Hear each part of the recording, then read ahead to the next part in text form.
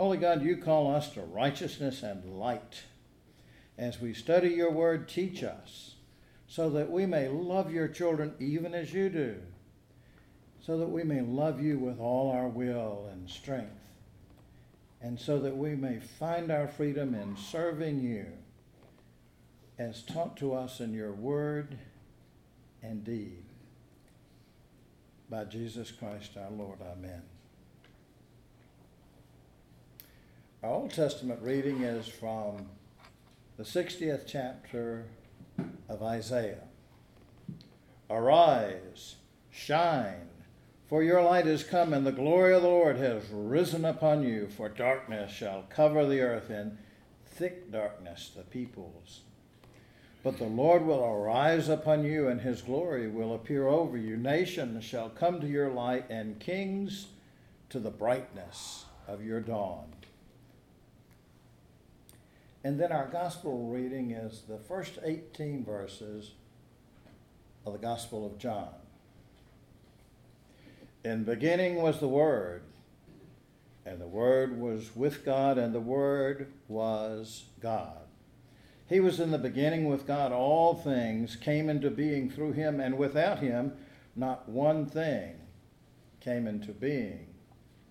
What has come into being in him was life, and the life was the light of all people. The light shines in the darkness, and the darkness did not overcome it. There was a man sent from God whose name was John. He came as a witness to testify to the light, so that all might believe through him. He himself was not the light, but he came to testify to the light. The true light, which enlightens everyone, was coming into the world. He was in the world, and the world came into being through him, yet the world did not know him. He came to what was his own, and his own people did not accept him. But to all who received him, who believed in his name, he gave power to become children of God, who were born not of blood, or of the will of the flesh, or the will of man, but of God. And the Word became flesh and lived among us, and we have seen his glory, the glory as of the Father's only Son, full of grace and truth. John testified to him and cried out that this was he of whom I said, he who comes after me ranks ahead of me, because he was before me. From his fullness we have all received grace upon grace. The law indeed was given through Moses. Grace and truth came through Jesus Christ. No one has ever seen God. It is God the only Son, who is close to the Father's heart, who has made him known. This is the word of the Lord. Thanks be to God. O Lord, may the meditations of our hearts and may the words of my mouth be acceptable in your sight, our rock and our Redeemer. Do you remember times that you have sat in darkness, walked in darkness, waiting for the light? Well, despite a December so warm that it set a weather record, we know that winter is coming, and it kind of feels like it outside now, doesn't it? We're likely sometime to have a storm where the limbs will fall and power will be cut off. One night a few months ago, our power was cut, and we were left to sit in the dark or to walk about painfully discovering furniture with our shins. So on our next trip to Lowe's, we found a light bright enough for our needs. The question is, have you found a light bright enough for your needs? Now, the Gospel of John does not tell the story of the humble birth of Jesus in a stable in Bethlehem. John does not tell us of the shepherds hearing the angels singing, "Glory to God in the highest." John does not tell us of the wise men following a star in the east.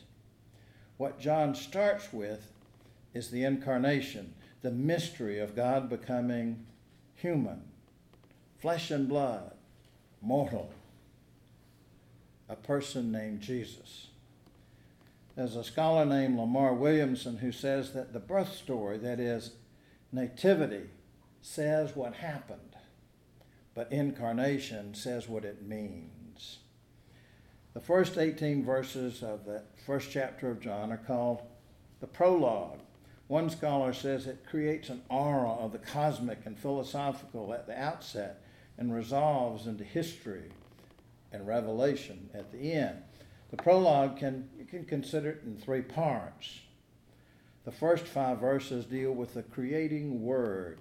The next verses 9 through 13 describe the advent of the word and the response.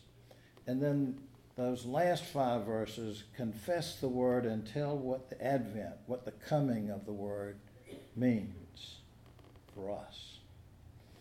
The word of God is more than speech, much more. The word creates. In the first chapter of Genesis, we read, "Then God said, 'Let there be light.' And there was light." So the word creates. The word reveals.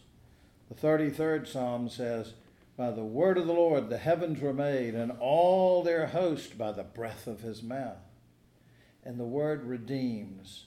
The 107th Psalm says, "Then they cried to the Lord in their trouble, and he saved them from their distress. He sent out his word and healed them and delivered them from destruction."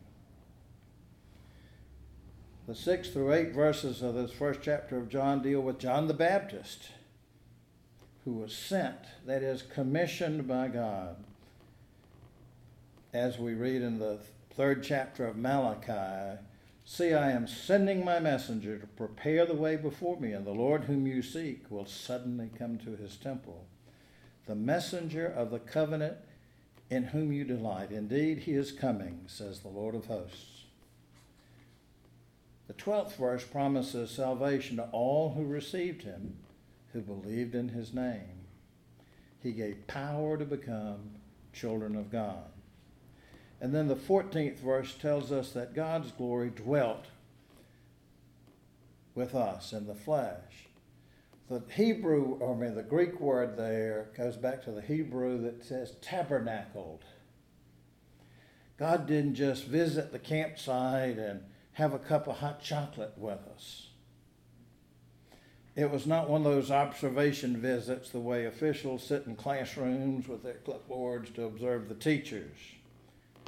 God pitched his tent with us. Humans dwelled with us. You see, the story of Jesus is the story of the Word become flesh. God entered the material world fully and blessed it and blesses it still. As we read in the most famous verse in John is John 3:16, but the very next verse, the 17th verse, said, "God did not send the Son into the world to condemn the world, but in order that the world might be saved through him." Back in the 16th verse of this first chapter of John, it says, "From his fullness we have received grace upon grace." God's grace and truth, that is, God's redeeming love and God's faithfulness, are available to all, everyone. The supply is infinite. It's not going to run out. You and I, we will never be where we do not need or do not have the blessings of God's redeeming love and God's faithfulness. There's a scholar named Gail O'Day who says the trajectory of the Hebrew Bible could be mapped with the language of glory, grace, and truth, and the gift of the law. Well, these last 5 verses we're considering this morning carry that trajectory forward into the story of the incarnate Word. That is, the story of Jesus, Emmanuel, God with us. Then lastly, that 18th verse reminds us that no one has ever seen God. And then tells us that the purpose of Jesus' ministry is to make God known. It is God, the only Son, who is close to the Father's heart, who has made him known. We never knew what God looked like, exactly how God acted, until Jesus was here. It's our calling as disciples of Jesus Christ, by our words, by our deeds, to show and share the love of Christ, and to make known the good news of the gospel. The implication of John's prologue, those first 18 verses of the gospel, is that all people, whether they believe it or not, live in a world illuminated by the light, just as they live in a world created by the Word. What we're called to do is trust the light, to walk in it, and thereby to become the children of light. The light sufficient for all our needs has come. Our mission is not just to enjoy and celebrate receiving grace upon grace, but to take that light into the world's darkness and to bear witness to the light, that the darkness cannot overcome. Thanks be to God.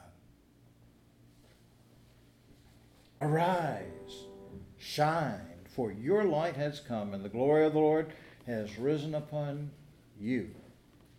Get up, shake off apathy, despair, and anything else that's brought you low. Glow. Reflect God's glory, the light of Christ, so that others may see in you the glory of God.